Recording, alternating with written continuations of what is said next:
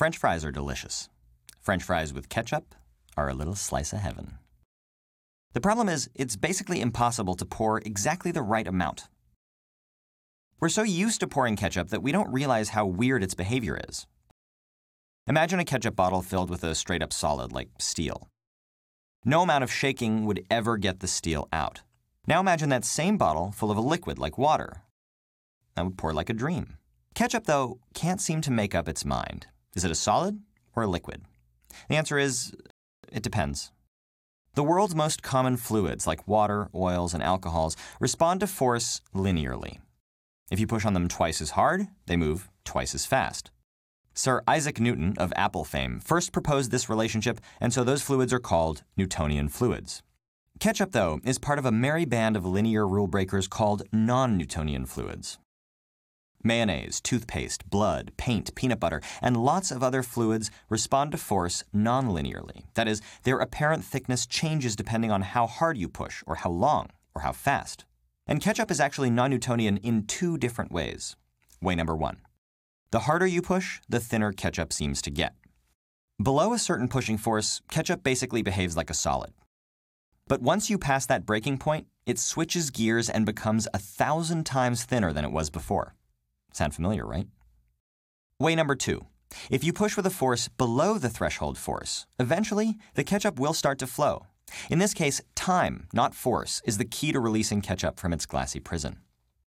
All right, so why does ketchup act all weird? Well, it's made from tomatoes. Pulverized, smashed, thrashed, utterly destroyed tomatoes.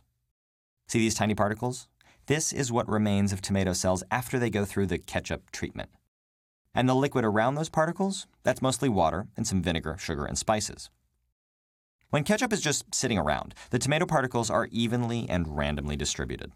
Now let's say you apply a weak force very quickly. The particles bump into each other, but can't get out of each other's way, so the ketchup doesn't flow. Now let's say you apply a strong force very quickly. That extra force is enough to squish the tomato particles, so maybe instead of little spheres, they get smushed into little ellipses.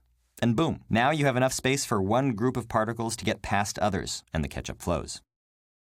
Now let's say you apply a very weak force, but for a very long time. Turns out, we're not exactly sure what happens in this scenario.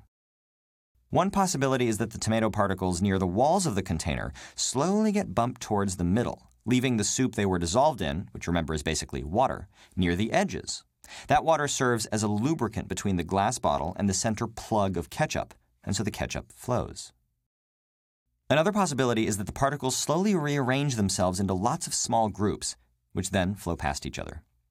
Scientists who study fluid flows are still actively researching how ketchup and its merry friends work. Ketchup basically gets thinner the harder you push, but other substances like oobleck or some natural peanut butters actually get thicker the harder you push. Others can climb up rotating rods or continue to pour themselves out of a beaker once you get them started. From a physics perspective, though, ketchup is one of the more complicated mixtures out there.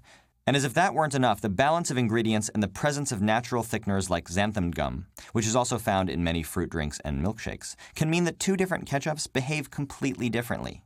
But most will show two telltale properties: sudden thinning at a threshold force and more gradual thinning after a small force is applied for a long time.